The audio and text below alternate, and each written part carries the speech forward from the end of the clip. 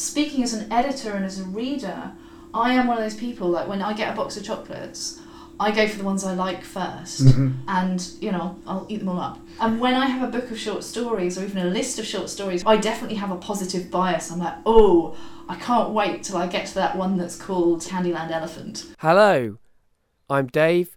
I'm the guy that's putting all this stuff together. I need to get better. Please make me better. I want to get better. Better acquainted with you. Today we're getting better acquainted with Katie Darby. Hello, Katie. Hello, Dave. Even after so many conversations, I still can't avoid laughing when I do that because it just always seems so forced because I've already said hello. Yeah, I know. They do it. At least you don't do that thing in BBC radio studios where they go, Dave Pickering, what do you think? They address people by their first and second names as well. No, that's weird. That is definitely weird. How do you know me? I know you through Stand Up Tragedy. I can't remember if you emailed us or...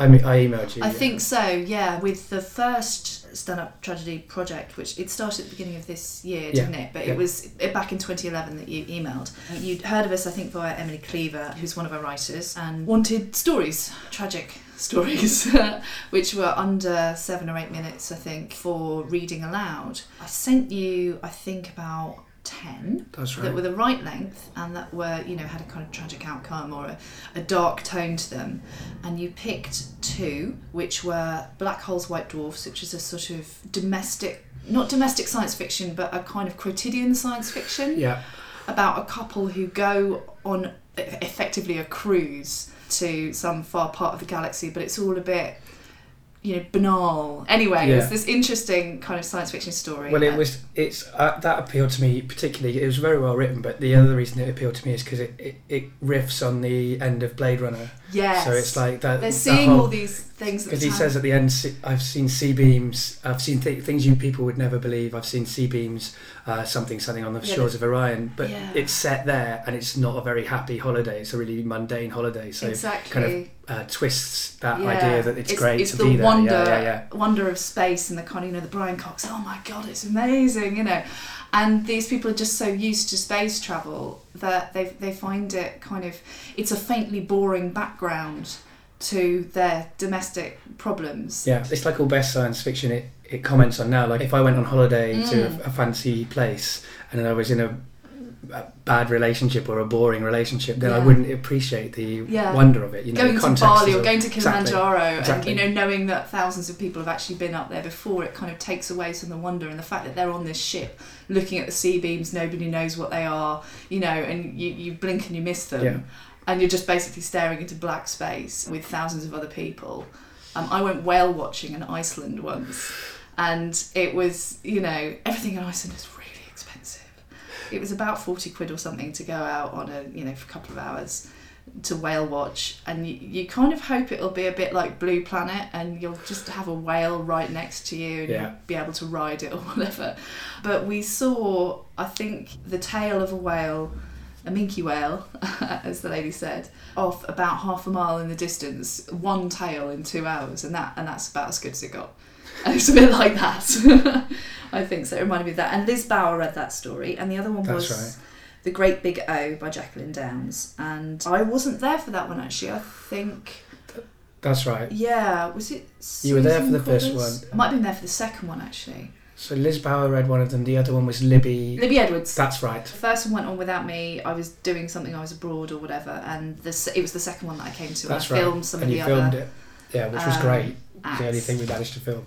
Yeah, but it's good, you know, and that Rachel girl who was the pianist who sang Rachel songs, Paris, it's fantastic, really, really good. So I really enjoyed that coming to one, because it's quite similar to what Liars League does, but there's a lot more variety because we've got music and poetry and all that sort of thing, so it's not just stories. Yeah, I think the reason I approached Liars League was because I wanted that fiction element.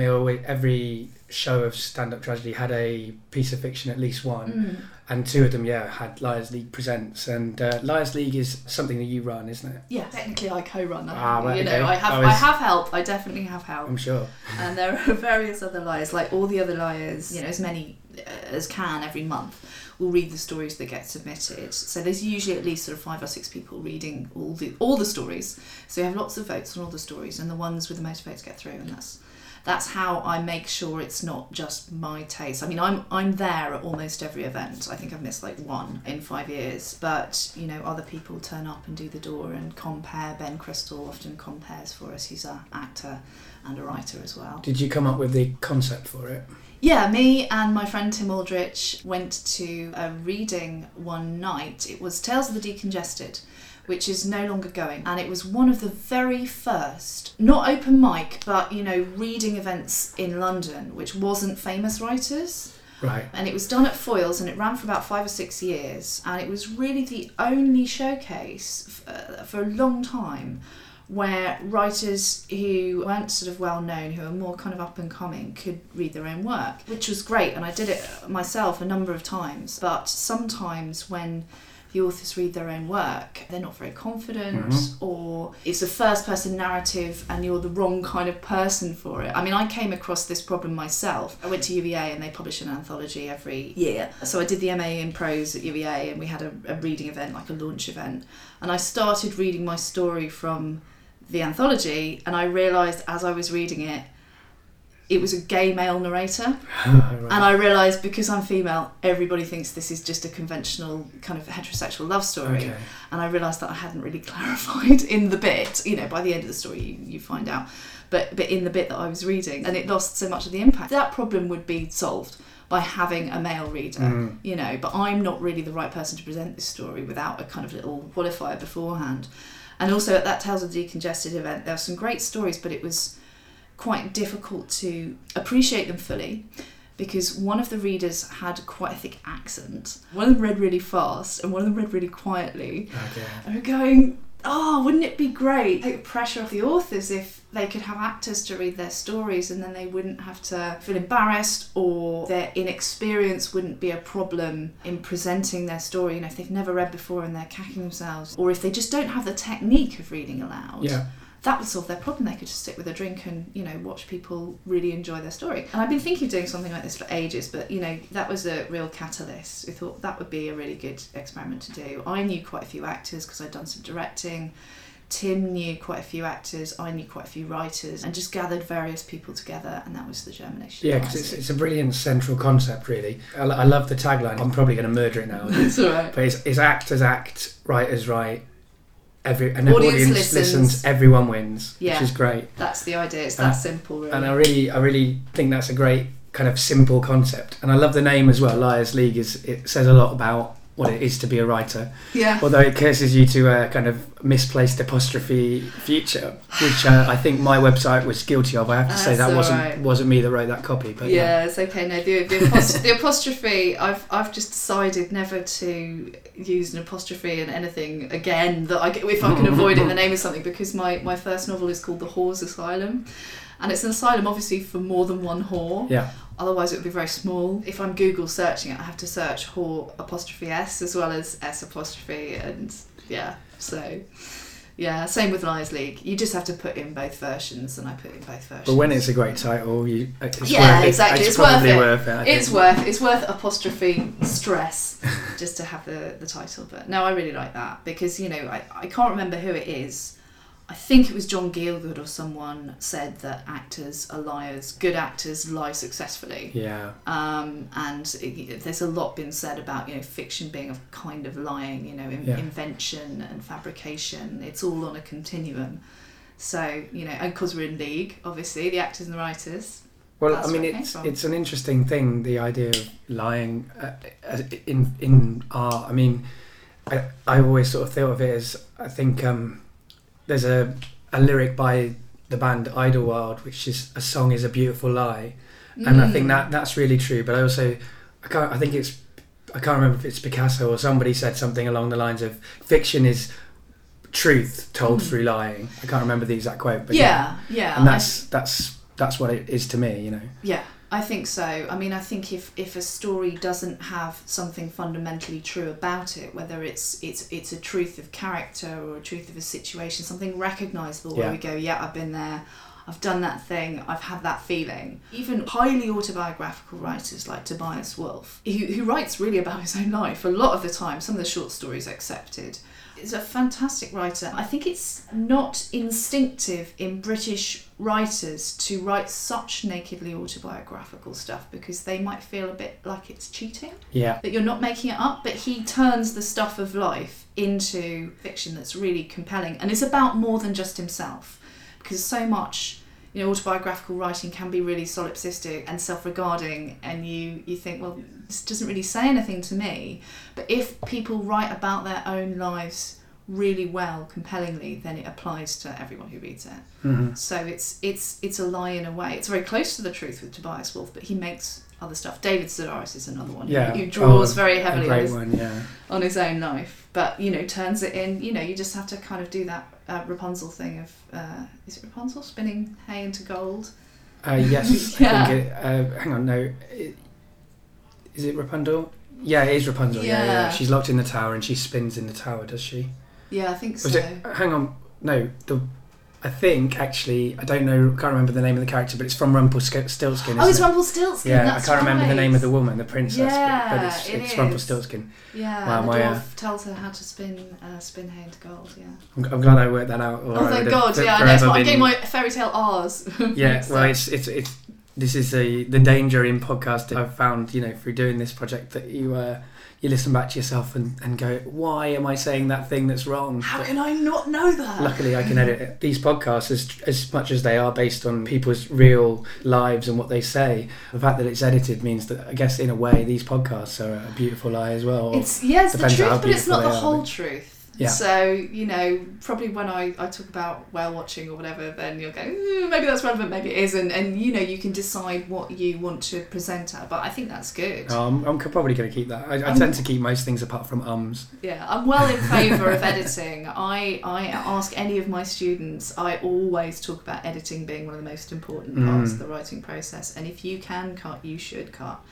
I think because that kind of just shaves away, it knocks the edges off, the unnecessary stuff, and you get right down to the core of what you really want to write about, and the core of your character and the core of your plot. And once you've taken off all the frills and furbelows, I think they emerge as much more powerful stories, which is why we used to take 2,500 word stories at Liars League, and I really enjoy reading short stories that are longer, but for reading aloud, the audience's attention is much harder to capture because they're not sitting at home on the sofa all snug and cosy. They've got hours ahead of them, they can read at their own pace, go and make a cup of tea, whatever.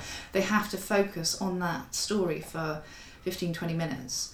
And that's why, and Radio 4 does the same thing. I think the maximum story length on Radio 4 is about 2,100 words, quite strict upper limit. We've now cut it down to 2,000 and it actually works much better, and we have a real preference for punchy short stories. If you can say something meaningful and create an emotional response in the audience and just write a really good story of 1,000 words, 1,500 words, wow, Yeah. It's not the shorter the better, because obviously some stories need more space to expand. But people who can do that, I think those are some of the most successful stories. People listen to a story for 10 minutes and at the end of it they go, that's really said a huge amount in such a short space of time. And they'll talk about it after. I'm the same. With stand-up tragedy, I try to keep the acts to, 10-minute slots maximum. 5 minutes is what I kind of initially ask for, with the understanding that they're going to try and bargain me up. And so if I ask for 5, I'll get 10, Yeah. And then that's a very both good of us will feel happy. Very, very good discipline, because, people who enjoy performing their own stuff, they can go on for ever. And then there are exceptions that I will make for kind of headline acts if they're... but then that's a crafted piece. What do you do now? I teach creative writing. Well, not right now because it's holiday. Yay. So I have more time to write. That's right. I write and I teach creative writing, and I do kind of writing events. So basically till 2010 I was working full time, and that was when I wrote my first novel. Well, no, I wrote my first and my second novel. The second one was the one to get published. Yeah, the first one's always the one that gets published, not necessarily the one that you write first, isn't it? That's the weird thing. Yes, that's right. Yeah, I think of Horse Asylum as my first novel, certainly. And I was doing teaching as well. Like since 2008, I've been teaching in the evening, sort of evening classes at City University, so adult learners, just like a 10-week course, a couple of hours a week. And then in 2010, I got my book deal in July 2010. And after that, the temping and kind of contract work that I'd been doing dried up. And I would have been willing to sort of go on to another contract or the rest of it, and maybe what I always used to do is work, just no sick pay, no, even I'd drag myself into work if I had a broken leg or whatever, for 10 months of the year or 9 months of the year, and save up money, and then I'd take 2 or 3 months off. Oh, that's interesting and good discipline as well. Yeah, exactly. It sucked sometimes because it meant, I didn't have a holiday for a good couple of years. Like, I had time off, but I didn't have an actual holiday. People don't understand that about writers, that they think that your free time is all your, I'm the same, I'm a writer too, and it's the same problem. You should always be working. Yeah, exactly. Well, you don't let yourself off ever either. That's the thing. It's like, on the plus side, you get to choose your own office hours. Yeah. So you don't have to be working, you don't have to be at your desk at 9 a.m, which I've always found difficult because I'm a bit of a night owl. Right. So leaving the house at 8 and getting on the Northern Line and just, it was so hideous. It was just purgatory.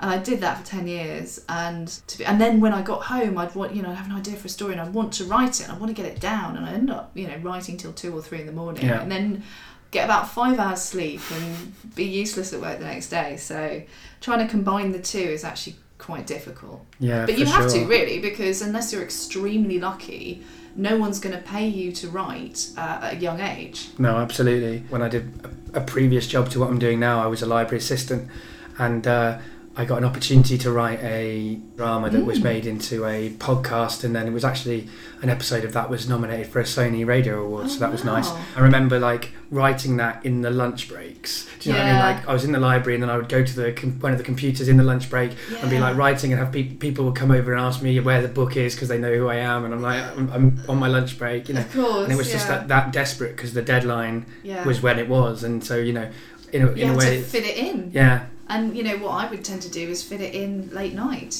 and I'd go out with my friends in the week. And when I was writing the second novel, but the first one to get published, I started that in 2007 and probably finished it it's probably about a year all in all. So April 2007 to first draft finished, not novel finished, just the first draft.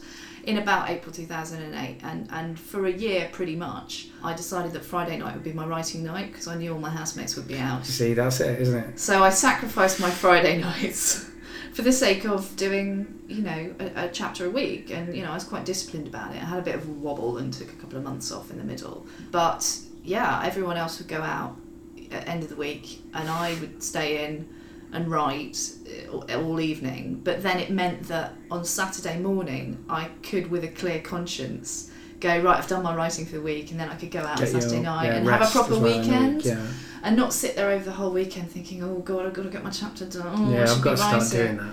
Exactly. And it also meant that for the whole of the working week, I didn't worry about when I was going, because when I have an idea in my head and time to think about it, when I actually get down to the computer, I write quite fast, I type quite fast. I'm similar to that, actually. Yeah, and I kind of do it in all one burst, and then I'll go back and edit it.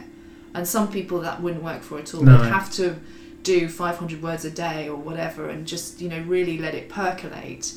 But I tend to think about it, and then I'll write it down, and then I'll edit it. Yeah. And that's just what works for me. So it meant that I didn't have to completely give up my life in order to just my Friday evenings. Well, that's the thing about writing as well. That you can be working when you're on the bus because you're thinking.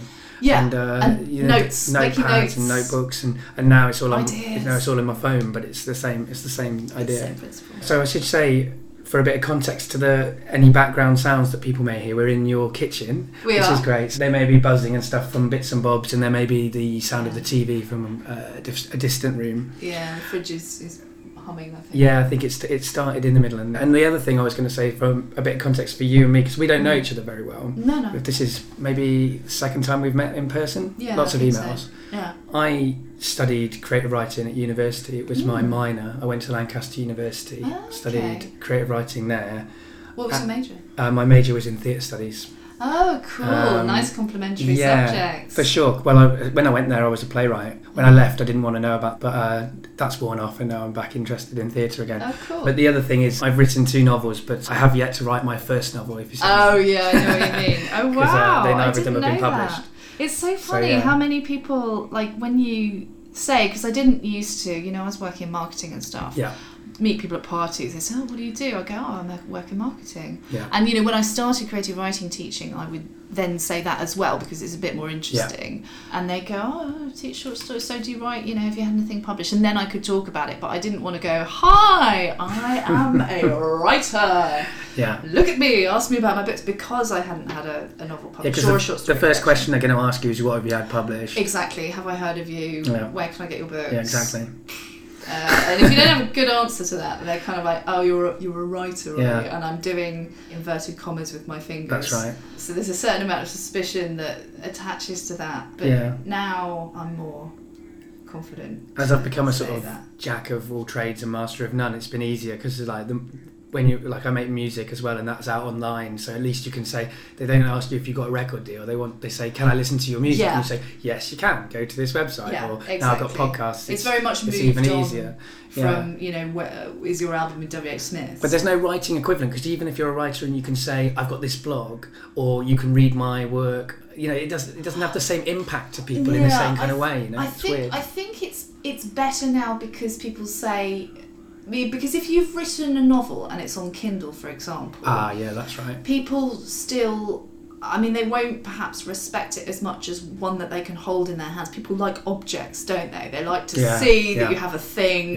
that they can touch and read through. And, Not enough to buy my CDs, but yeah. Oh well, yeah, but more so, I think, with books. Books definitely. There's such tactile things, and the point of an album, a CD album, is the music on it. Yeah, exactly. And you can't experience it by just looking at the CD. You're right, absolutely right. There's a big difference. Yeah. So now, you can say, oh, I've written a couple of novels that are out on Kindle, and people are like, oh, all right then, because they'll know it's £2 or whatever it is. While it doesn't make them fall over it with how impressed they are, I think it's still something now that makes it easier, perhaps, for people who haven't been published by mainstream publishers to say, yes, you can get hold of my work, and therefore allow them to talk about it, because you feel kind of not amateur, I suppose, but just not really there, like an apprentice. If you don't have a book that you can point to, certainly when I started writing, if you didn't have an actual paper book that you could point to and say, this is what I've written, then I certainly didn't feel justified in calling myself a writer, and certainly not a novelist. There are plenty of people who've written novels. That's right. But I absolutely, I've never called myself a novelist until I got my book deal. Yeah. And that was important to me, because it's a validation. If someone's willing to pay money to buy and publish a novel that I've written, now I'm a novelist. Before that, I was always a short story writer. I know what you mean, yeah. And if people kind of were obviously interested and would ask the questions, I'd say, oh yeah, I've written a few short stories. But again, I didn't carry copies of them around with me. No. But I did get a fantastic thrill when it was a print magazine and I got it through the post. And upstairs I have a little writing shelf with all the publications, the print publications that my work's been in. And in the living room, you'll see a bit later, some of my stories have been illustrated. Oh, nice. Yeah. And some of the artwork I really like, particularly the stuff that I do for a magazine called Scent Magazine, which tends to take flash fiction, which is not really my genre, but as and when I have a good relationship with them, they'll ask me to commission pieces, and I have written a few pieces for them as well. Oh, cool. But they always illustrate them beautifully. And it used to be a print magazine, but now it's online, but they still have this real commitment to presenting the magazine in this beautiful way, because it's fashion and art and literature and essays and all sorts of stuff. So every page is beautifully designed, and every story has an original piece of artwork to go with it. Oh, that's amazing. I'll pass that on to my girlfriend. She does flash fiction, so she'll really be interested in that. Yeah, she should email me at Liar's-Lee. Okay. Because they now do kind of like mini monthly versions of the magazine, and I think they publish quarterly or twice every year or something for the big productions. But they update the website every month, and they have a new theme every month. So yeah. get her to email me. Well, that's cool. I mean, it's weird, isn't it? We're in a moment for fiction which I think kind of hit music about 5 or 10 years ago. Yeah. The gates have been open, and then now, because of the Kindle, because of the internet, because of even publishing sites like Lulu or whatever, it used to be self-publishing. It was really vanity because you had to spend thousands and thousands of pounds or whatever to do it. But now you don't have to do that. You can have a print-on-demand site, and so we're suddenly in this kind of moment where it kind of feels like it's being opened up. Anyone can do it. It's been democratised. Yeah, exactly. Which I like, actually. I think it's a great thing, because in the past, as an author, you could argue that you're a genius, but it's just that all the major publishing houses are too afraid to take a chance on your incredible work. Yeah, you could kid yourself much easier. Yeah, exactly. But now, and I'm among those people, I'm sure there are many absolutely fascinating, people, beautifully written, really kind of mind-bending, brilliant stuff that does deserve a wider audience. And publishers do make commercial decisions, because otherwise they would fold and die. Yeah. They would just lose money hand over fist. So if they think a book won't sell, they're not going to publish it. But now, because of the print on demand being so cheap, because of Kindle publishing being so cheap, if you have a book that is a bit risky or different or experimental, you can put it out there and people can get access to it and they can read it. And for a lot of writers, they don't actually necessarily want millions of pounds. That would be nice. Yeah, absolutely. They just want their work to be read and appreciated, and communicate with the readers who are on their wavelength. Yeah, maybe like a living wage. That would be good. That would be. Yeah, I mean, that's all I want. Conventionally published writers. That doesn't that's right. Very much. People, that's the other thing that people don't realise, that you must be experiencing this now. If you say, "Oh, I'm a novelist," they go, "Oh, you make money from," like, no, you don't. You've still got a job. That's the way it works. Yeah, I mean, even really, and I'm just a debut novelist, so unless you have something amazing or some kind of selling aspect, unless you're already well known, or maybe you're moving from non-fiction to fiction, whereby you've got an established fan group and an established audience, they're not going to risk a lot of money on your debut book, or unless it's super amazing and there's loads of publishers who think it will be a big breakout hit, like Zadie Smith, for example. I think quite a few people were after her for her first book, and it was a huge hit, and but she is the exception. That's the reason why these authors are in the news. So and so unknown 18-year-old gets £100,000 book deal, or more like $500,000 or whatever. There's only one of them every year. Or even every 2 years. That's a crazy amount of money to spend. Yeah. Because you then have to sell 500,000 copies to make money back. And also, I mean, the democratisation is great, but it's the same thing that's happened with music will happen with writing as well. Like, there's two problems. It's that as all writers know, there are loads of us about. Oh, yeah. Everybody's writing a blooming novel, and so you think you're like, I remember thinking I was special at school, and then going to university and discovering there was loads of people writing, but then when you go out into the real world, there's even more. It just increases at every level. You get more and more writers. Absolutely. And so there's so much more noise. It's hard to get yourself heard. You're competing against everybody. And it's crazy. Well, actually, I think you're not competing against everyone, because I remember at university, I did loads of acting in theatre, and got into direction afterwards at university, and I did English as my subject, so I knew loads of arty people, and we all wrote poetry and plays, and people were working on their novels and all that sort of thing. Less short stories then. I mean, I think it was that thing of, I want to write my novel by the time I'm 21, and then I could just sell it to Bloomsbury, and, I'll graduate, I'll sell it to Bloomsbury, and then I'll go on my first world tour. Reading my novel. That dream. That one indeed. And, lots and lots of talented people, lots of extremely, well-read, intelligent, creative people were doing that back at university. And 10, 15 years down the line, they give up. In 10, 15 years down the line, 5 years down the line, they give up. Yeah. But that's how you know you're a writer, I think, because you just don't give up. Yeah, exactly. And it's not because they didn't being an have artist talent. is full stop. Yeah, exactly. Because you cannot say, I will be a writer, I will be a musician, I will be an artist, but only if I achieve success in my first 5 years. No, exactly. Which, for when you're an undergraduate, you're like, 5 years, I'll be 25 by the time, oh my God, I'll be ancient, You have to understand that success will come when you're ready for it. I think, like, particularly for writers, when you're good enough at it. Yeah, you have to work on your craft. Yeah, you do, and you have to make those mistakes. When you're young, you don't think that is... you don't even really understand. Like, I remember, I look back at myself when I was at university and my attitude to my writing, and it's painful. I'm sure everybody does that.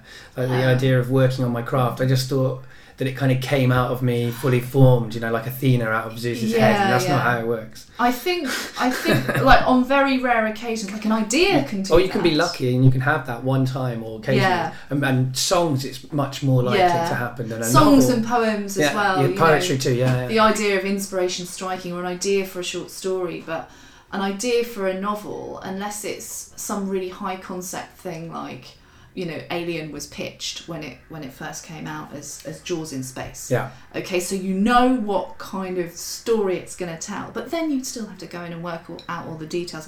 But ideas for novels, I mean, it's not really one idea; it's many ideas in a novel. You need to know where the characters come from, and obviously, a plot can't be just one idea. It can be one overarching idea, but not just. And novels are very much, I think, a good kind of comparison is sculpture. You've got this block of stone, and you're finding out what's actually there inside it, because it's a block of text. Yeah, when you start, you think you're saying this thing, and then you find out halfway through that storyline is now the big important one, and you thought it was a subplot, and and all this stuff. Yeah, and it takes time. Yeah, it takes time, a long time.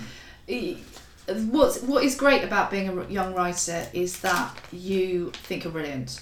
Yeah. Generally speaking, there are some poor young writers who think they're terrible and therefore don't come out, as it were, as writers. Like, they'll never show anyone their poetry. They'll never show anyone their stories because they're afraid that then they're not as good as they want to be. And I think that's a perfectly acceptable thing, not to be as good as you want to be. I think very few writers, professional, working, Nobel Prize winning writers, are as good as they want to be, however amazing they are. But it's difficult, I think, particularly if you're at university and you've got good grades and all that sort of thing. You kind of want to be a big fish, and you don't want to have to handle rejection so early. But that is the writer's life, really, isn't it? Well, that's right. Rejection. Sorry, your story's not quite right for us. Sorry, your novel. My first novel, I sent off the first 2 chapters to a couple of agents. That was like 2001 or something, and it had been written in great haste when I had an extremely boring job. So I literally sat down and wrote for 8 hours a day. Yeah. Just to amuse myself, because there's no internet. I wasn't allowed to read magazines. I was on reception in this building that's undergoing refurbishment. I asked my boss, I'm just going mental with boredom. Can I please just bring in my computer and I'll just write away. You look professional.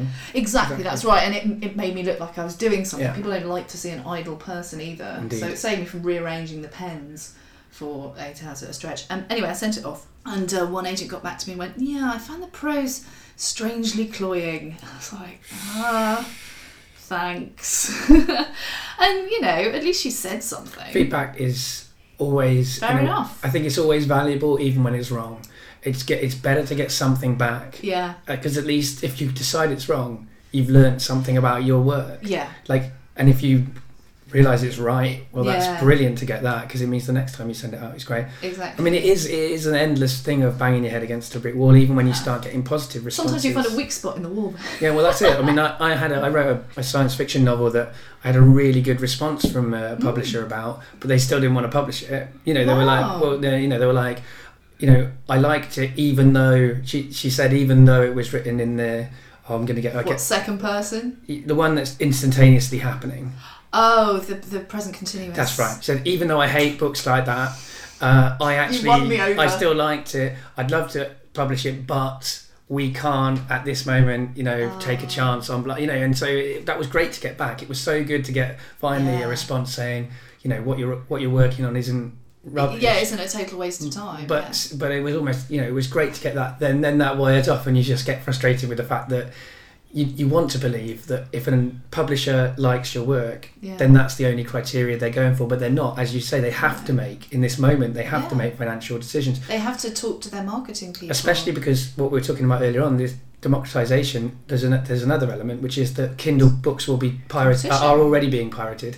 So the same thing that happened to music is going to happen to the publishing industry. And it's weird because when you think of books, they're so physical, as you were saying, that it's weird to think that now they can just be grabbed and shared. And some part of me thinks that's great because I want people to read my stuff, and if they don't have the money, then that's fine. But part of me also thinks, well, how am I ever going to make any money? Exactly. If you want to read it and I want to charge for it, then you should be paying that money. And it is so difficult. Again, in any of the arts sectors, it's so difficult to make a living as an actor, as an artist, as a writer, as a dancer, probably, you know. Every little helps, you know. So if your Kindle book is only 99p and someone pirates it, you're like, how cheap are you? Exactly. Although, isn't it, Neil Gaiman says, like, actively encourages people to have his stuff for free. I think he does. Already made his he can, and he's finding other ways of financing himself as well. Well, you know, that's fantastic. I mean, surely pirating, couldn't he just give it away? I think he does. He does give it away. That's his decision though. He gives away the digital version, right? But obviously not. Not the actual book version. Yeah. Well, that's fine. I mean, if he's got an arrangement with his publishers whereby he can do that, then. I think he can have any arrangement he likes. Exactly, that's right. Yeah, he's got a rider. Yeah, that's brilliant, and I think that's really cool as well because, you know, a lot of his fans are going to be younger and they're not going to have a huge amount of money to spend on, you know, the beautiful glossy versions. They just want their fix of game, and that's very impressive of him. But I mean, the truth of it, I doubt very much he'd be doing that if he was starving in a garage. That's the thing. The truth of it is, regardless of how you feel about any of these things, ultimately, if people want artists to make art, they have to be able to live, and so we have to find a way of doing that, you know. And I understand people's frustrations with corporations or whatever, and actually a lot of this new developments mean that maybe, you know, you don't have to have those corporations. You can go directly from, you know, your pocket to my pocket, you know, and that's good too. But I think, you know, the conventional route of publishing, it does add a huge amount of value to the final text. As well. Well, that's the other problem, is that people are... I desperately want an editor. And obviously I haven't got one, but people are starting to get into the mindset of, I don't need an editor. And maybe you don't need the editor you get from the publishing company that you don't like, but the one that you do like, the one that fits you. You need that editor. I need my perfect editor. I think that's a bit of a, you know, fallacy. The fact that you can self-publish without, you know, proofreading your stuff and having somebody else look at it with an objective eye really doesn't mean that you should. It's self-indulgent, isn't it? I mean, I just mistrust people who don't think their work needs editing. I think it's...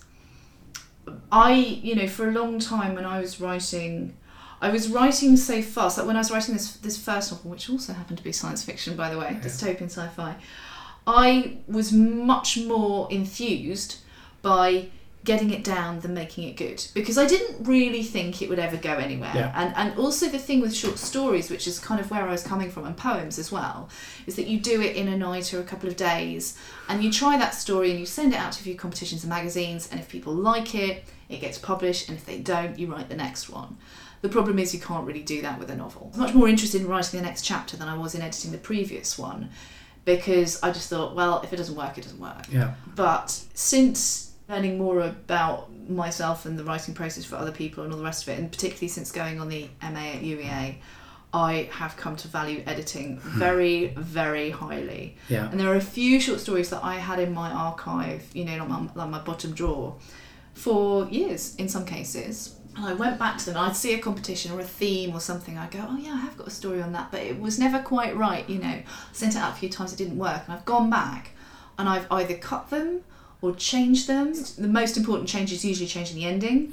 And with what I now believe is an objective editorial eye, me now rather than me 5 years ago, I can go through it like a stranger and write, that sentence self-indulgent, that analogy doesn't work, that ending is just a bit shit, and change it and send it off. And I've managed to place a couple of old stories by overhauling them and editing them properly rather than clinging to them like they're my little baby and not letting anyone, even myself, touch or change it. Having other people's input. I mean, at Penguin, I had to do a major overhaul of the text. I did a minor overhaul, and then they realised, I pointed out that it was longer than 100,000 words, so 100,000 words is average novel length, basically. Yes. It was 130,000, and I went, on the contract, you've got the word count wrong.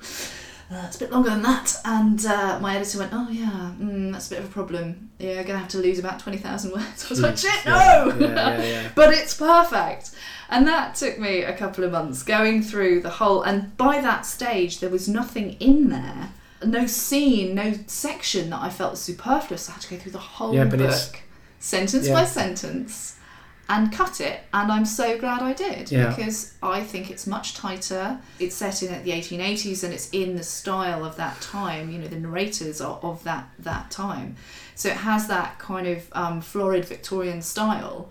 Often, you know, the sentences are quite long, and there's lots of descriptions and all the rest of it. And it's difficult to edit something like that without compromising the style. But, you know, I think pretty much certainly every paragraph in that book was cut on the final draft edit. But it's really freeing as a writer, I think, as well, when you have to cut, because you're going into the editing process with an objective. Yeah. Like, actually, when you go into editing and you're editing and you haven't got a reason to cut things, it's harder to know what to cut. Whereas, you know, I wrote a short story that got published and it was too long, like you say, and that was great, because when I went back to it, I was like, right, well, I have to cut this many words in order to send it off to the people I'm sending it to, and it was just so freeing, because just having a framework for what I needed to do. Having sort of rules, deadlines. Competitions and magazines and stuff are brilliant for deadlines and rules.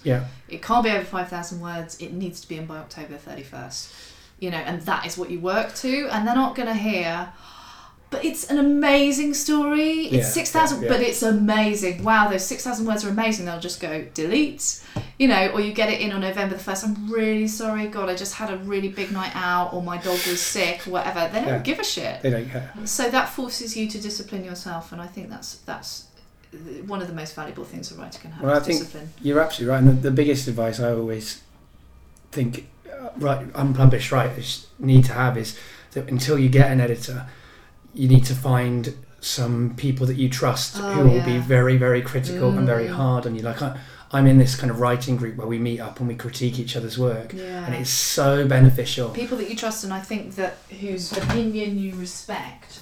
So it's not just trust, you know, I trust my mum, but no offence to her, I would rather have someone who was a writer as well as a reader to look at my work from both points of view. And I also fear that my mum might be slightly biased towards telling me that it's brilliant, even if it's not.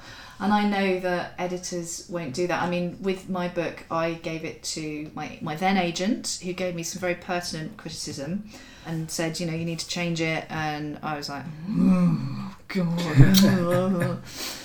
She doesn't understand.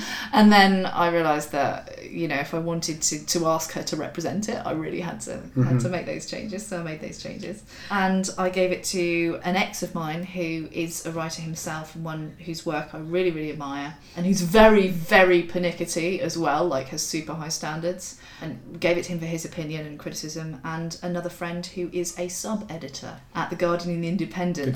But also just one of the most literary, cultural, artistic men that I know. He's read everything. He used to get Sight and Sound magazine. He's watched every foreign film, you know. He just reads novels all the time and goes to art galleries, and he's just completely involved in culture. That's his thing. And I wanted to get his opinion on it as well. I also knew he'd go through and correct all the typos. Yeah, that's good. I knew he'd proofread it in that very anal sub-editor way. Yeah. And I also knew he'd give me a very informed and intelligent opinion, and considered an honest opinion of whether it was any good or not. Perfect. Yeah, absolutely perfect.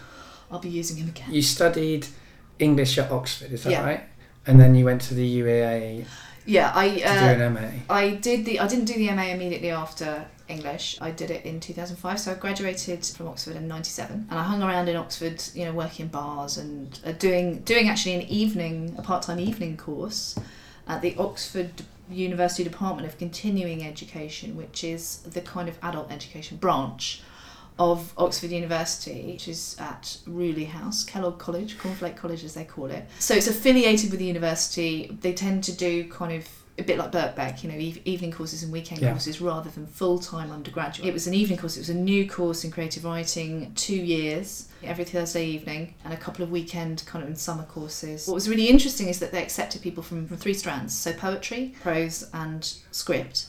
And they also made you, whatever you got in on, so it was selective. You had to submit a piece of work or a body of work, like 10 poems or whatever. So you'd then do poetry for a term, and then they'd make you, kicking and screaming, write prose, and then they'd make you write script. And that was really, really useful for me because I had gone in on poetry and I only wanted to do poetry and I didn't want to hear about anything else, and poetry was all I cared about and I was going to be a poet. And then they made us write short stories and I really, really got into short story writing and script writing actually, and I still write scripts and I still write short stories and prose, and I kind of haven't written any poetry for quite probably a long made time. the right decision financially there. Financially, yeah. No, I love poetry. I love reading poetry. I mean, I used to write poems, but yeah. Yeah, and I also, I saw in the poetry that I was writing, a lot of it was almost like flash fiction. It was narrative. It was telling a story, and when I discovered that you could like tell a story by writing a story, I just glommed onto it, and that just happened to be the flavour of poetry that I wrote anyway. It was less kind of contemplative, capturing a moment or whatever. Yeah. It tended to be, about characters, about people, about an event or whatever it is. I just thought, this is. If I had an idea, I would suddenly start having ideas for stories rather than poems. Yeah. And enjoying that, and also learning a new skill. Yeah. Because I hadn't written prose fiction. The first short story I wrote, I was 21, I think, which is quite late. Yeah. Really quite That's late right. to start for someone who ends up being, a prose writer. Yeah. And before that, I'd just been like, poetry, don't talk to me about, I love reading books. But poetry is a really good training ground, I think, for prose as well, because it's precision of language. Yeah. And so if you learn how to do that, then it means that when you write longer fiction, you're less likely to go off on just rough, not well crafted prose. Do you know what I mean? You get. Yeah, I do know what you mean. Yeah. I think it can be. I think for me, I tended to be quite dense and elusive. T.S. Eliot's my hero, although in some ways he writes quite plain poetry. I tended to kind of overcook it a little bit, which I could get away with more if I was writing about, dew on the trees or whatever it is. And my less successful poems are the ones in which nothing happened. And I was just playing with a pretty language. Right. And I had to unlearn that aspect of poetry writing, because I wasn't a minimalist as a poet. I absolutely was not a minimalist. Right. Okay. Although I still would search for the precise description or the best metaphor or something like that. It meant, coming from poetry, I actually tended to overwrite, and I had to sort myself out a bit in terms of prose. And I thought I had an idea for a story, and it would end up being a prose poem. So it took me a while to move from one to the other, just because of the style of poetry that I tended to write. That's why I did the MA in prose at UEA, because that was 2005, so like 8 years after I graduated. Right. I applied the year before with a story that had come third in the Fish Prize. So, you're allowed to apply using work that has been published. That's good. And also winning prizes and getting publication stuff, it's all validation. The other thing is putting all your eggs in one basket as a novelist means that you don't get that kind of slow, thin trickle of encouragement. You might send out 100 short stories or poems in a year, or, send to 100 places. Yes. And you only get 10 yeses, but those 10 yeses keep you going, or 5 yeses, or even one. And that one yes will keep you going because you're not just a deluded fool writing rubbish. Yeah. Because someone else has wanted it enough, liked it enough to put their time and effort into publishing it. And very occasionally their money. Anyway, I applied for this story and I'm like, definitely get in. Didn't even get an interview. And then the next year I applied again, whole application form exactly the same, personal statement all the same. I just changed the story, which was a runner-up for the V.S. Pritchett Award in that year. And it was half the length as well. The previous story had been 5,000 words, 5,000 their limit. And this one was about 2,500 words, one of the shortest at the time I'd written.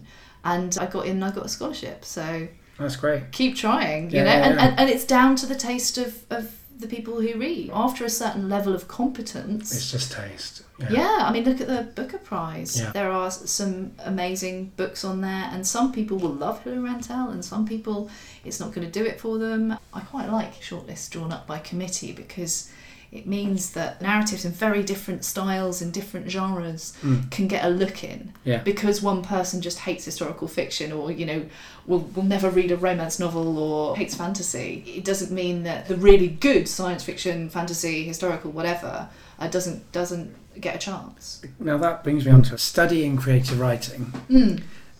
There isn't a committee. There wasn't for me when I studied creative writing. I had a tutor.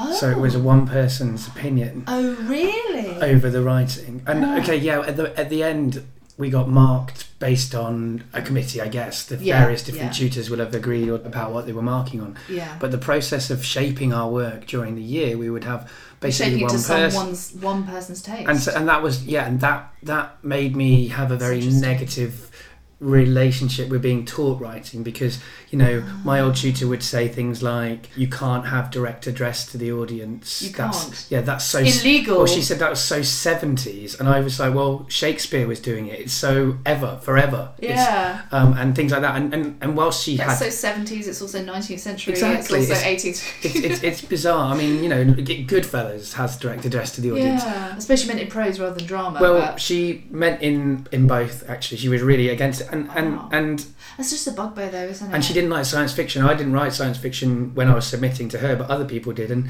in fact, my first experience of creative writing was we sat, you know, the first creative writing seminar. A girl submitted a poem about God, and she said, "You can't write about God." And I'm not a Christian, and I don't believe in God, but I spent a long time arguing with her about topics? that. You can't write about God, politics, you know, your own family history. Yeah. Well, that's it. And I wasn't a great person for that environment, because I won't stand for that stuff. Yeah. Which meant that my whole group, unfortunately, kind of was subjected to a kind of 3-year war between me and, or 2-year war between me and her. Yeah. I think it's personally, I have a couple of bugbears. I'm just trying to think of the things that I say people shouldn't do. I think it's more I insist on people doing stuff rather than not doing stuff. So I always insist that people give their work a title. Right. Good and even if advice. it's just a working title, because it makes it real. You know, if you it's like naming a baby. If you name it, you know, it's real, and you kind of then you work out whether or not that's the right name. You know, we're going to call him Morris. No, we're not. We're going to call him Tom. You know, tried out Morris for a couple of weeks. No, it's not working. When you see him, you might change your mind about the name, but you've got a name to conceptualise him. You know, at the very least, it's something to call your folder on your computer rather than untitled novel. Yeah. Finding the right title is really important, and it advertises the work, and it defines, and it can give information about that story as well. Speaking as an editor and as a reader, I am one of those people, like when I get a box of chocolates, I go for the ones I like first, and, you know, I'll eat them all up. And when I have a book of short stories, or even a list of short stories for Liars League, well, I now tend to read them in alphabetical order, because that's how it seems fairer that way. Yeah. I definitely have a positive bias. I'm like, oh, I can't wait till I get to that one that's called Candyland Elephant. Well, titles are so important. Yeah. And a lot of the time writers don't realise that. I love a good title. Yeah. And, you know, even if the story doesn't live up to the title, I've read it first, you know. There's an anthology of 30 stories, and I've gone to your story first, so you have a natural advantage if you can think of a really good title. Yeah, so I mean, that's something that I always ask for from my students, but I think I don't tell them not to do things. I'm just trying to think. Maybe I do. I say always edit, so I suppose the converse of that is telling them not to ignore all the feedback they get. But I guess you've had the experience of being a writer that's being taught to write, and now you're teaching writing, so I mean I guess you've had both sides of the coin, I guess. Yes, I have, but I mean I have to say that sorry. No, that's good. I feel like I'm doing a Gordon's advert.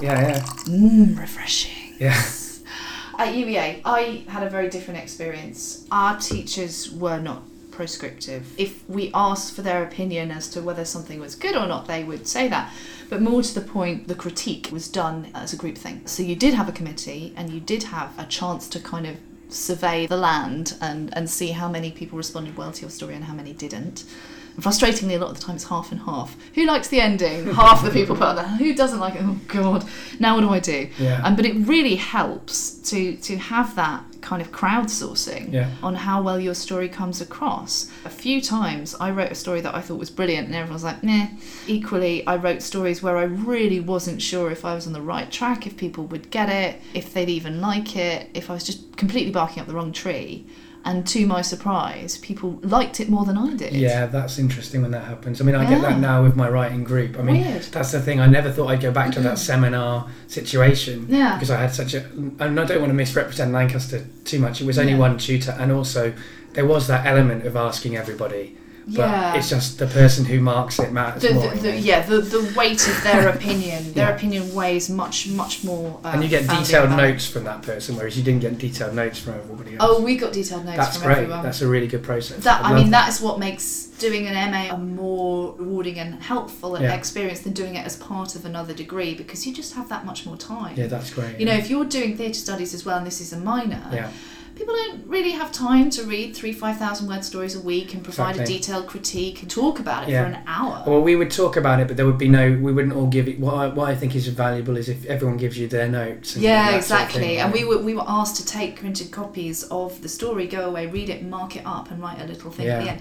I have stolen my way of workshopping completely from UEA because I think it works really well. God knows it's difficult, but I try and shut up when the other students are giving their opinion, and I won't start off with, I think this is brilliant, or I think this needs a lot of work, because that can colour the discussion as well. If the tutor obviously comes out really strongly for or against something, the students can kind of second guess themselves and go, well, I really liked it first. Oh, maybe no, now I'm seeing the flaws. Yeah. And that's not an honest response. So, I think to let the students speak first to one another about their work, and then I'll kind of weigh in on certain, I'll join in the discussion, but I won't go, so this was brilliant, everyone else think it was brilliant? Yeah, let's move on. It's very difficult to give people a good and useful response if, for example, they're doing a thing that you don't like them doing. You have to kind of look past it.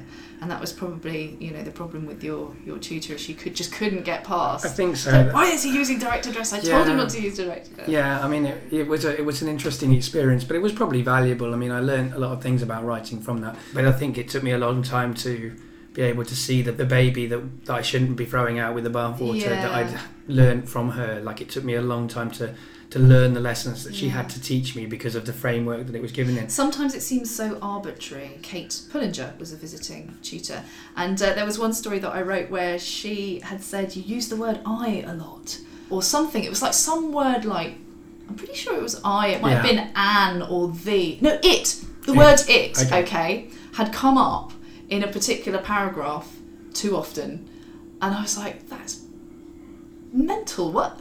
How could, it just never occurred to me as a problem. And I don't think it was that the its were referring to different things. I think she just found that it kind of pounded on, it just jumped at. It's just one of those things happen, and she was sensitive to. It's a bugbear of mine, actually, repeated words. Yeah, that I was simply not sensitive to it. And then I was like, wow, that's really left field. But then I went back and I'm like, there's, I could change it. There's a few it's that could be something else, why not? No skin off my nose. To have been taught by her for the whole year, I would have amended my writing to suit, what I knew was her taste, and to avoid the things that I knew she didn't like. So I would have gone through like pruning it's all the way through. And it's just, and it's a small thing as well. I don't think an excess of it's would have brought me down a grade or something. But there is that problem of writing just for one person rather than for yourself, and knowing you have to please someone or to tick certain boxes in order to get a high mark, which luckily we didn't have at UEA, because our thesis was marked by two people. So there was an original marker and then a kind of a secondary marker to kind of check, and we didn't know who it was going to be. Right. So it would have been one of our 4 tutors, Patricia, Michelle. It to their taste. Exactly. Right, so you couldn't be like, well, I know Andrew Cowan really likes, this kind of narrative, so I will write something for him. You were forced to write, what you wanted to write, and you get advice from your tutor, right. but Well, that's really interesting. I mean, before I go on to the last section, and we are running a little bit over, so sorry. No, it's not your fault. But let me know if you have to wrap it up sooner rather than later, and then I will. Fine. Could I steal another one of your cigarettes? Because as a writer, I am not just a liar, but a thief. Do you think that you can teach great writing? Yes. In the sense that. Okay. Well, actually, no. You ask me, and then I'll tell you what I mean. You tell me what you mean by the question. I'll tell you what I mean by my answer. Okay. So what I mean is, I absolutely believe that you can learn the craft, but I don't think that you can teach someone who hasn't got the initial talent the craft, because you have to have both talent and craft to become a great writer. That's my thesis, I guess. There's can you teach creative writing, can you teach great writing? Yeah, great writing as well. I think great writing probably can't be taught, because so much of it comes from the person themselves. I think many techniques of writing, bringing people's talent out, I feel like that's kind of teaching anyway. Yeah, do you know what I mean? Definitely that's teaching. Teaching is bringing people's talent out. They're talented at maths, and you challenge them and you get them interested, and they're talented at writing, but they tend to overwrite, or maybe they aren't so strong on plot, or whatever it is, and you enhance what they have problems with. You work on that, and you reward them, and you compliment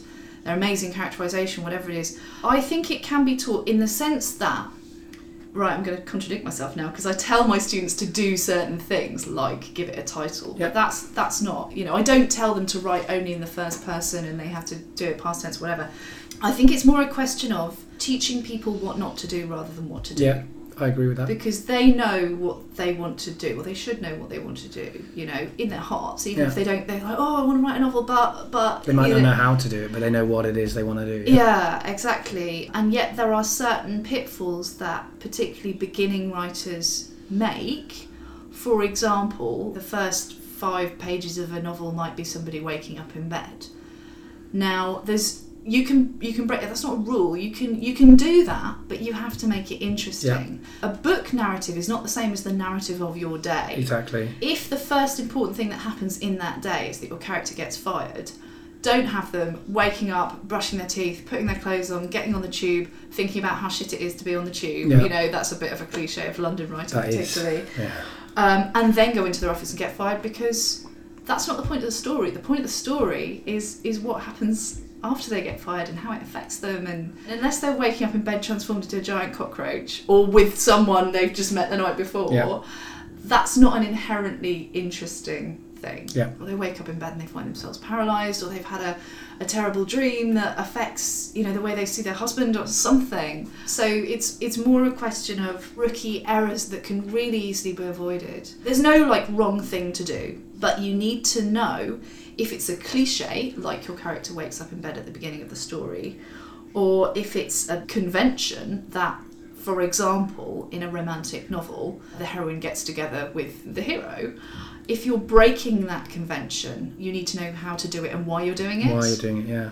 So kind of being aware of what else is out there and what is expected, particularly if you're writing a genre, what's expected of that genre, means that you have freedom to break the rules because you know they're there and you know why they're there. Well, it's that cliche, isn't it, of teaching writing, which is entirely true, I think, which is you need to know the rules if you're going to break them. Yeah, and they say that about art as well. Yeah, all creative pursuits. Yeah, absolutely. Because you're building on, thousands of years of tradition, of writing, of art. You can totally break from that tradition, but knowing it's there is useful, because then you'll be able to see your work in relation to all the rest of the stuff that's out there, and also understand people's responses. Yes. I think some writers sort of fetishize the naive. I've actually had people say, no, I don't really read very much because I don't want to be influenced. How can you not be? That's a mistake, yeah. Influenced. If you're not influenced by books, you're influenced by films and your daily life and music and politics, and you are being influenced. Don't kid yourself.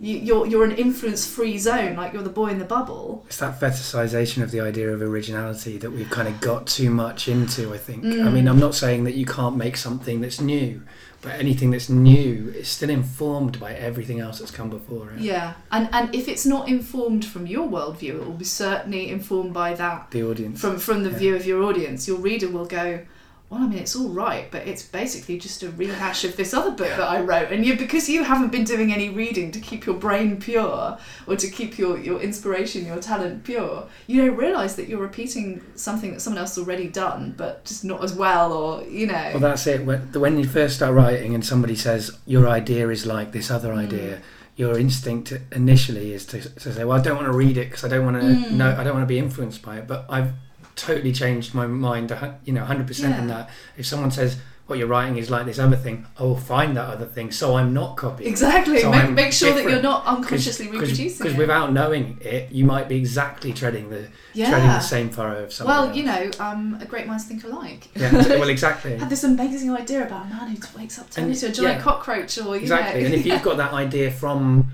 kind of the collective unconsciousness of us all, then somebody else has probably as well. You know, that's the thing. And also the other thing that I tell my students is that, you know, there is nothing new under the sun. There's 7 basic plots.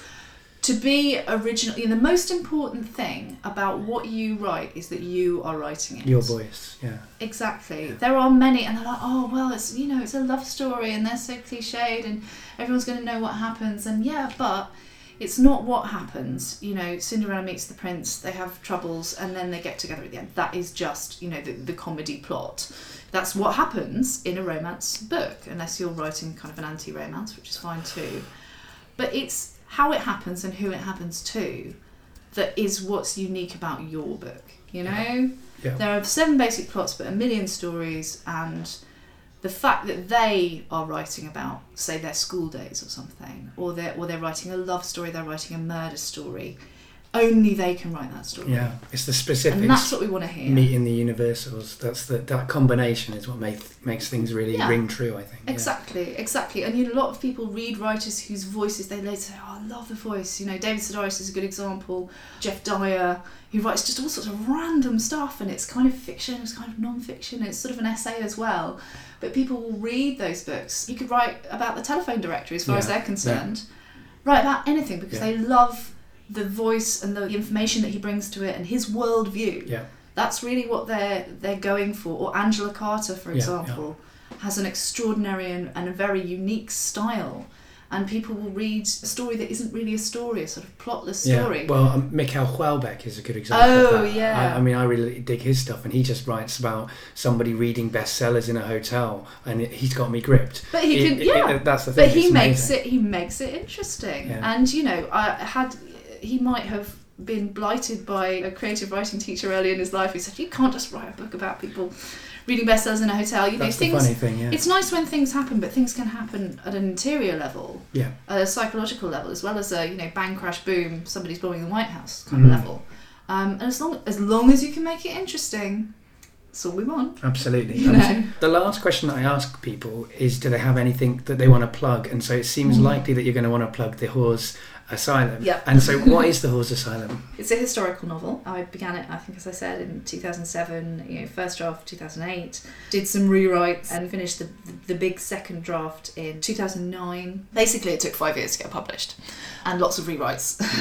There you go. I had a spell of unemployment in 2009, so the recession hit in 2008 and I just happened, my contract ended and there was no new contract to go to, and I just broken up with someone and I was miserable, stuck alone in my bedroom for 3 months or something like that. The perfect environment for a writer, but not personally a good one. Yeah. I had all sorts of things that I didn't want to think about, like being single and being unemployed. Yeah. And I didn't have any money to go out. And, you know, I was paying a lot of rent for this massive room. I'm like, well, you know, it was a nice summer, actually.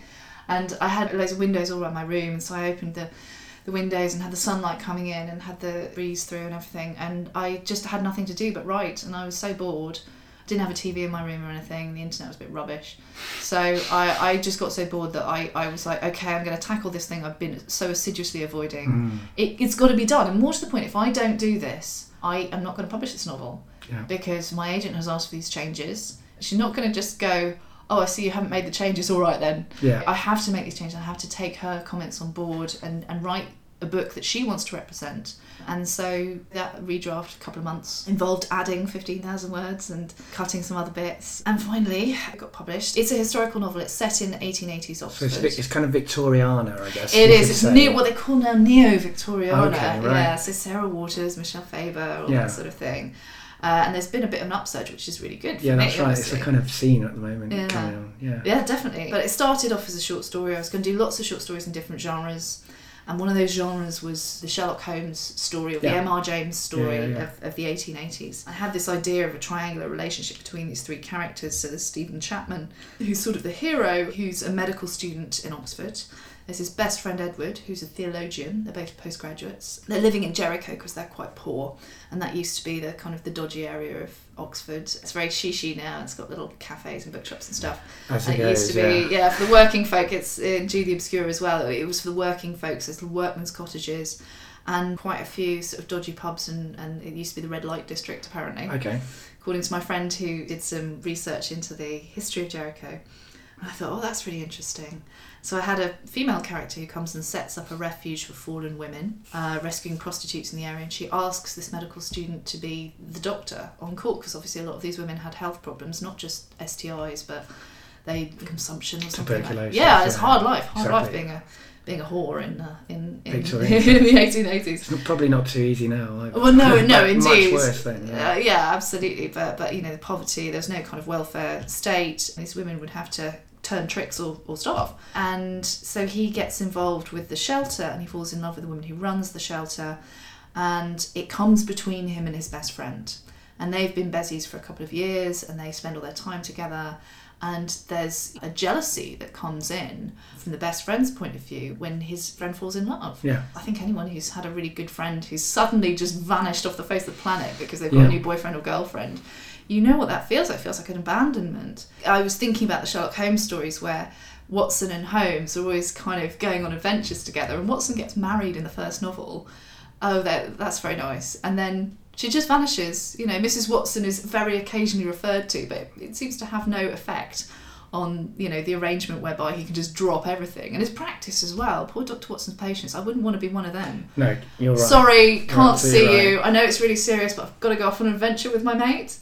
He just drops everything to go off and investigate things with Sherlock Holmes. And I thought that is an unrealistic portrait of what would happen. Yeah. If a woman, if a man decides to get married or falls in love, it's going to get in the way of his, male friendships, of any of his friendships. And I thought that would be a really interesting kind of triangular relationship between those three. So that's where it started off. And Edward, who's the theologian, the best friend who feels he's been abandoned, tries to interfere. Particularly, he meets the woman for the first time and realises that it's someone he's known before back in Cambridge, where he's an undergraduate. She was involved with his then best friend, and it ended very badly. And he sees her as a femme fatale. She's like, I can't let my friend get caught up with this woman. She's dangerous. So he tries to stop their relationship, doing the wrong thing for what he believes are the right reasons, and it all goes horribly wrong. Yeah, well, that's let's not give any more spoilers. How can people get hold of that book? Is it? It's out there, isn't it? It's out there. Yeah, it was published in February 2012. It's currently in trade paperback, which is that big format of paperback. It's got pictures as well. And it's got pictures. It's got really illustrations, nice fantastic illustrations by Max Schindler. And I went through. This was something I suggested to my editor, and I thought, she won't bite at it. It'll be really expensive. But she was really into it because she collects books of that period. And you see those old Dickens editions with fantastic illustrations, and also particularly the Sherlock Holmes stories with the Sidney Paget illustrations. They really make them come to life. Well, actually now as well, I think it has two advantages if you have things like illustrations in your books. Like, first of all, it encourages people to buy the paperback rather than or the hardback rather than get it on the Kindle. Yeah, I think you can get the pictures on the Kindle, but it's not quite the same. And then the other thing is that with tablets and stuff, you want more multimedia opportunities, and so Absolutely. Again, pictures can show up really well on them. So it kind of has a good double advantage. Yeah, so, I think it's something that people aren't necessarily expecting when they read the book, but when they find it, I hope it's a really nice surprise.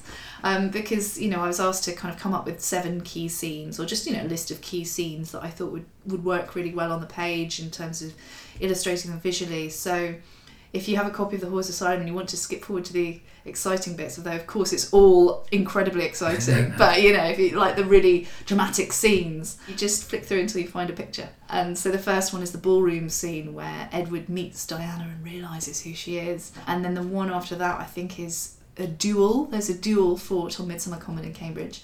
And then there's a scene at an orgy. There's a scene in a low tavern where the doctor's talking to one of the prostitutes. So that's really good. So you can get it in all good bookshops, as they say. It's not a good bookshop if it doesn't have a copy of my book in there. And it's available through Amazon and stuff like that. Yeah, it's available through Amazon. It's on Kindle. The first run has sold out. Amazon's probably still got a few in stock, but if you want the nice big trade paperback edition with the red cover, now's the time to get hold of it, because the stocks will be, they're not doing a reprint, they're letting the first print, because they're bringing out the paperback quite early. They're bringing it out in September. This probably won't go live till September, October time. Is that going to change the details? It is going to change the details, because the paperback edition is going to be known as The Unpierced Heart.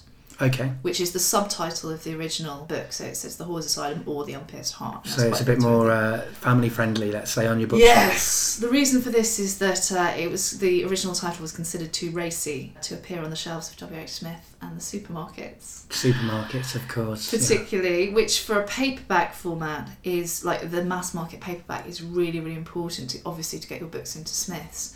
So the decision was taken, and we didn't know this when we brought out the first edition. The decision was taken that the second edition, the mass market paperback, will be called The Unpierced Heart, and people won't have to be embarrassed about reading it on the train. Yeah, well, that's a good decision. So just go back and change all the Horse Asylum references to The Unpierced Heart.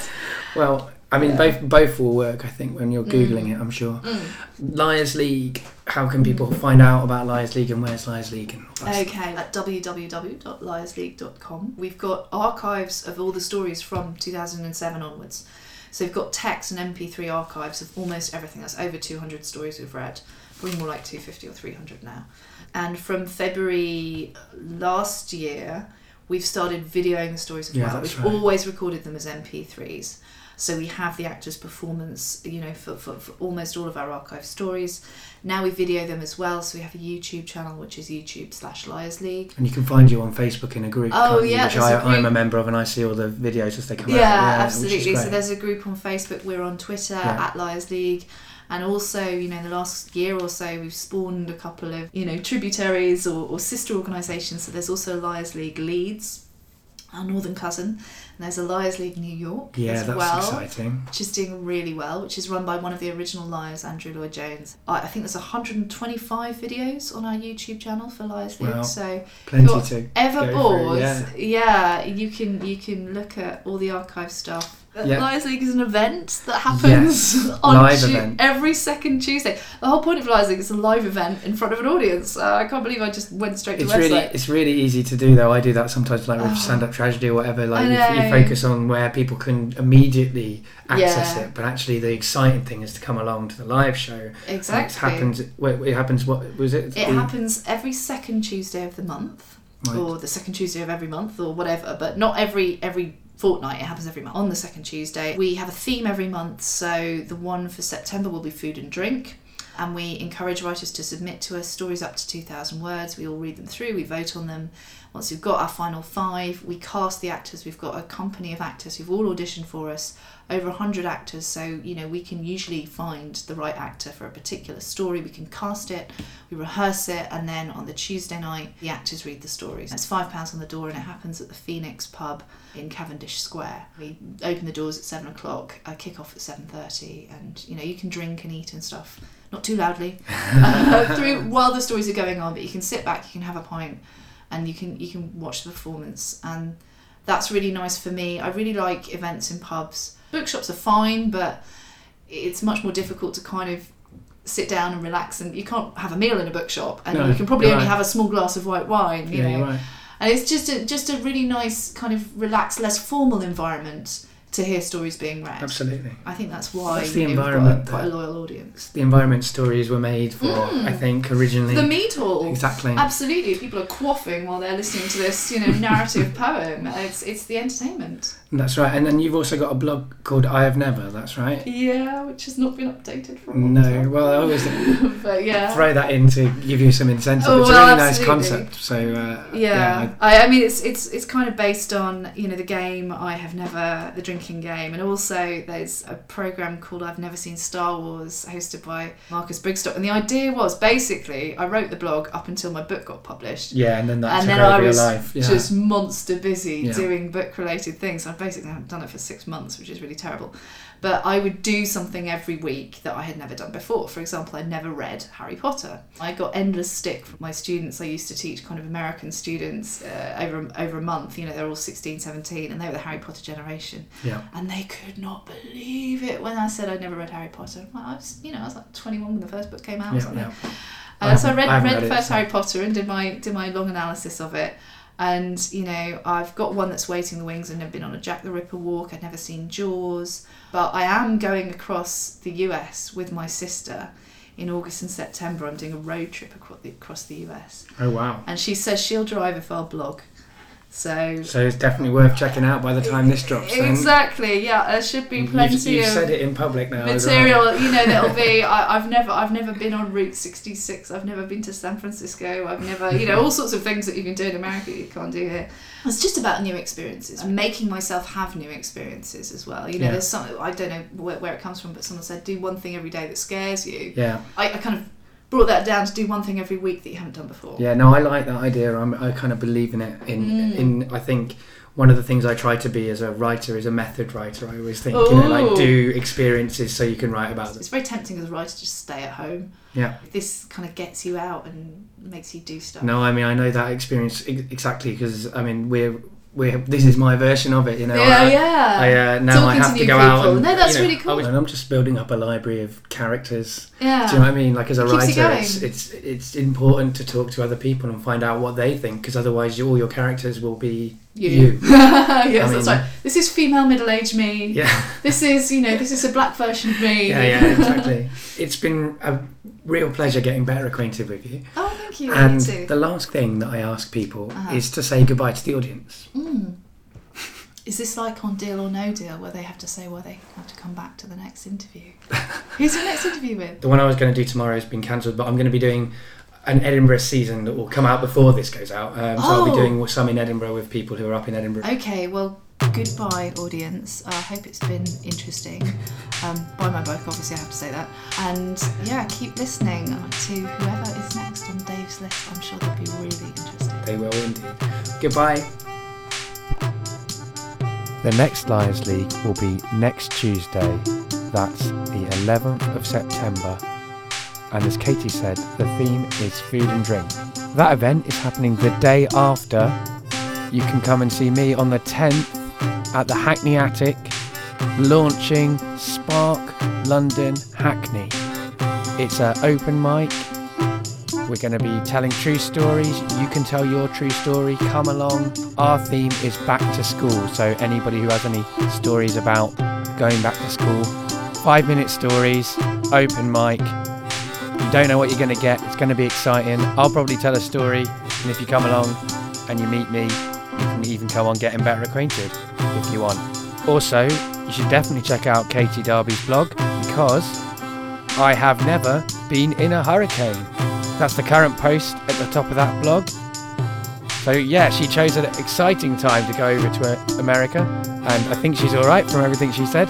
But read about her hurricane experiences and other American experiences over on her blog. You can find Getting Better Acquainted on Twitter at GBA Podcast. You can find it on Facebook.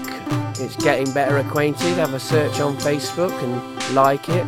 Or you can find it on the website www.gettingbetteraquainted.co.uk. You can also subscribe by searching on iTunes and subscribing to us that way. And on the Stitcher Smart Radio app that you can download for your smartphone from Stitcher.com or through the App Store. There are lots of ways to get better acquainted.